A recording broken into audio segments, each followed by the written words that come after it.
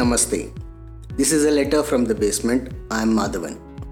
We publish a new episode here every week discussing the intersection of culture and politics in India from a Hindu perspective.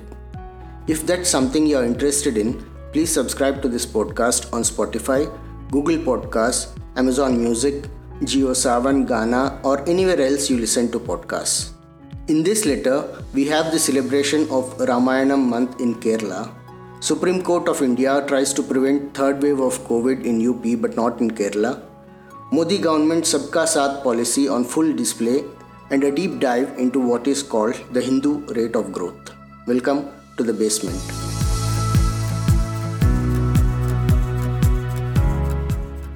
Hindus in Kerala are currently observing the Ramayana Masam or the Ramayana month. This is a time when Ramayanam is read every day in Hindu houses and the reading of the entire epic is completed by the last day of the month. This is observed every year during Karkadaga Masam in the Malayalam calendar.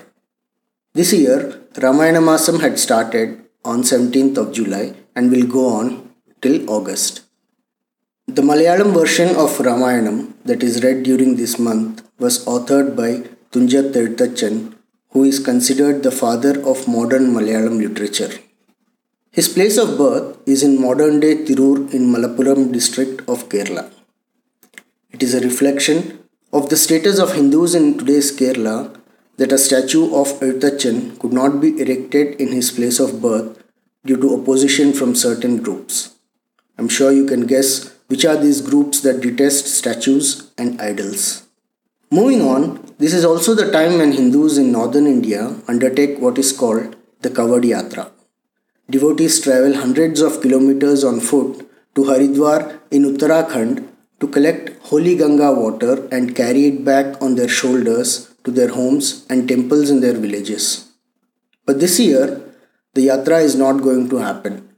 Our very honorable Supreme Court took up a suo motu case, that is, they started a case on their own without anyone filing one, and they forced the state governments to ban the Yatra.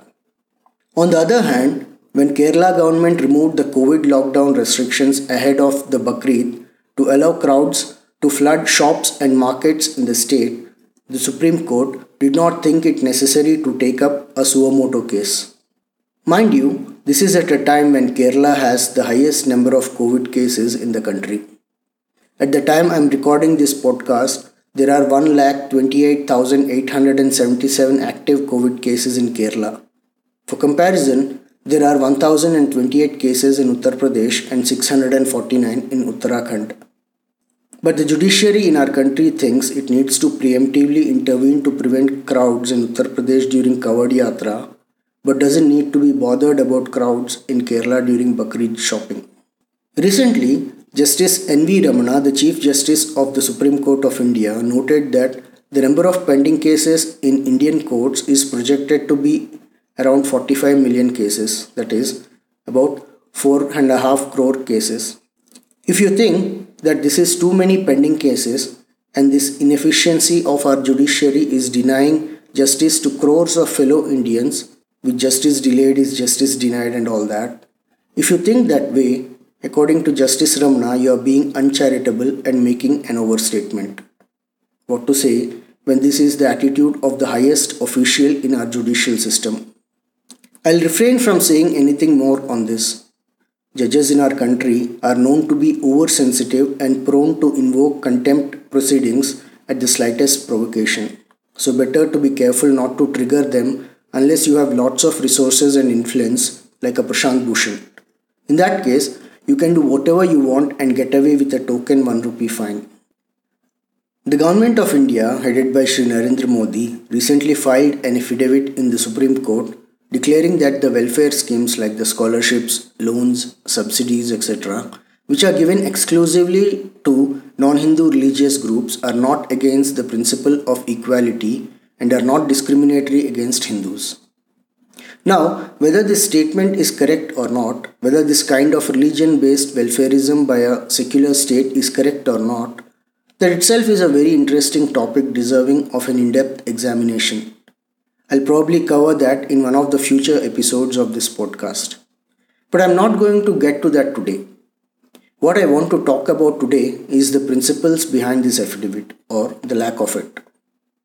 If you do not know, the minority exclusive welfare schemes were started for the first time at the central government level during Dr. Manmohan Singh's time as Prime Minister. This was done as a response to the Sachar Commission report on socio-economic status of Muslims in India. At the time, the only state government in the country to reject this religion-based welfarism was the Gujarat government with Sri Modi as the Chief Minister. The Gujarat government contested this so-called minority appeasement all the way till the Supreme Court. Like I said earlier, leave aside for the moment whether such schemes are discriminatory or not. But think about the mindset of opposing a particular policy as Chief Minister but justifying it after becoming the Prime Minister. This kind of double-faced, fork-tongued attitude is unfortunately the most standard feature of politics in India today, something that permeates across party lines and ideologies, especially on issues related to Hindus. Staying on the topic of religion-based welfarism, in response to the same Sachar Commission report, the government of Kerala also started its own scholarship schemes for students from non-Hindu religions. But in a bizarre decision, it allocated 80% of these scholarships to Muslims and only 20% to students from other non-Hindu groups. For record, Muslims account for only about 60% of non-Hindu population in Kerala, and Christians are about 40%. After Kerala High Court recently passed an order against this 80-20 distribution of scholarships, the Kerala government has now decided to distribute them in proportion to the population of each group in the state. In this week's deep dive, we look at what's the Hindu rate of growth, what's the problem with that phrase, and what's the ideology that gave birth to that terminology. When you hear the phrase Hindu rate of growth, what comes to your mind? What do you think it is? The rate at which Hindu population is growing in India? Or the rate at which the income of Hindus is growing in the country? Or maybe the rate of increase in the literacy among Hindus or wealth among Hindus? The answer is none of the above. In fact, this phrase is used to describe something that has nothing to do with Hindus. This phrase, Hindu rate of growth, was coined in the 1970s by a person named Raj Krishna, who was an economist and a professor at Delhi School of Economics. The purpose of this phrase was to describe the low economic growth in India immediately following our independence in 1947 and till the economic reforms were started under P.V. Narasimha Rao's government in the 1990s. During this period, for 4 decades, our economy grew at some 3 to 4% rate, relegating crores of Indians to poverty. For comparison, during the same time, the economy of South Korea, which became independent a year after us, grew at some 8 to 10%. And by the 1990s, the average individual income in South Korea was some 20 times higher than that in India, even though both the countries started at almost the same level in the 1940s. So, you can imagine the kind of economic mismanagement in our country during the first 4 decades of our independence. Things became so bad towards the end of 1980s that our government had to mortgage country's gold to avoid bankruptcy.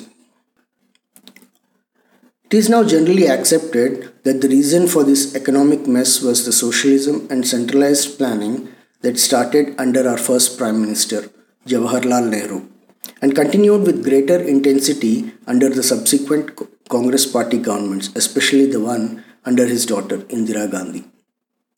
The license permit quota Raj under these governments successfully scared away private enterprises and destroyed wealth and employment opportunities for crores of youth in the country. While Nehru's and Indira's and Congress party's ineptitude and mismanagement was responsible for destroying India's economy, who do you think our secular progressive economists blamed for that?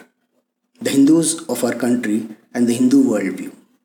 They blamed the Hindu belief in concepts like renunciation and karma for this. This is nothing but an intellectual fraud because The truth is, we Hindus not only believe in things like Tyaga or Danam or Karma, we also worship Lakshmi Devi as the goddess of wealth. We are a civilization that places pursuit of prosperity, the Artha, as one of the four high ideals that are worth pursuing during a human life, the four Purusharthas. There are special rituals during our festivals to drive away poverty from our houses and to welcome Lakshmi Devi in.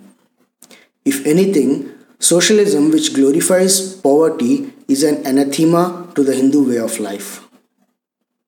Arun Shourie very correctly called out this intellectual dishonesty of the Nehruvian ecosystem in an article in 2007. He wrote, and I quote, "It has almost become routine to slight Hindu sentiments. Our smart set do not even notice the slights they administer. Recall the jibe of decades, the Hindu rate of growth, when, because of those very socialist policies that their kind had swallowed and imposed on the country, our growth was held down to 3 to 4%. It was dubbed with much glee as the Hindu rate of growth. Today, we are growing at 9%, and if you are to believe the nonsense in Sachar's report, the minorities are not growing at all.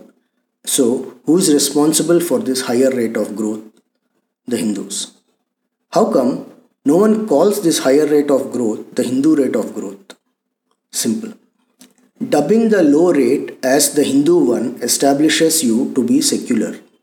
Not acknowledging the higher one as the Hindu rate establishes you to be secular." End of quote. That is the thing. If you put down Hindus, if you disparage the Hindu way of life, you get elevated to the high status of a secular, liberal intellectual in our country. But if you espouse the cause of the Hindus, you will be dubbed a reactionary, a communal bigot, or worse.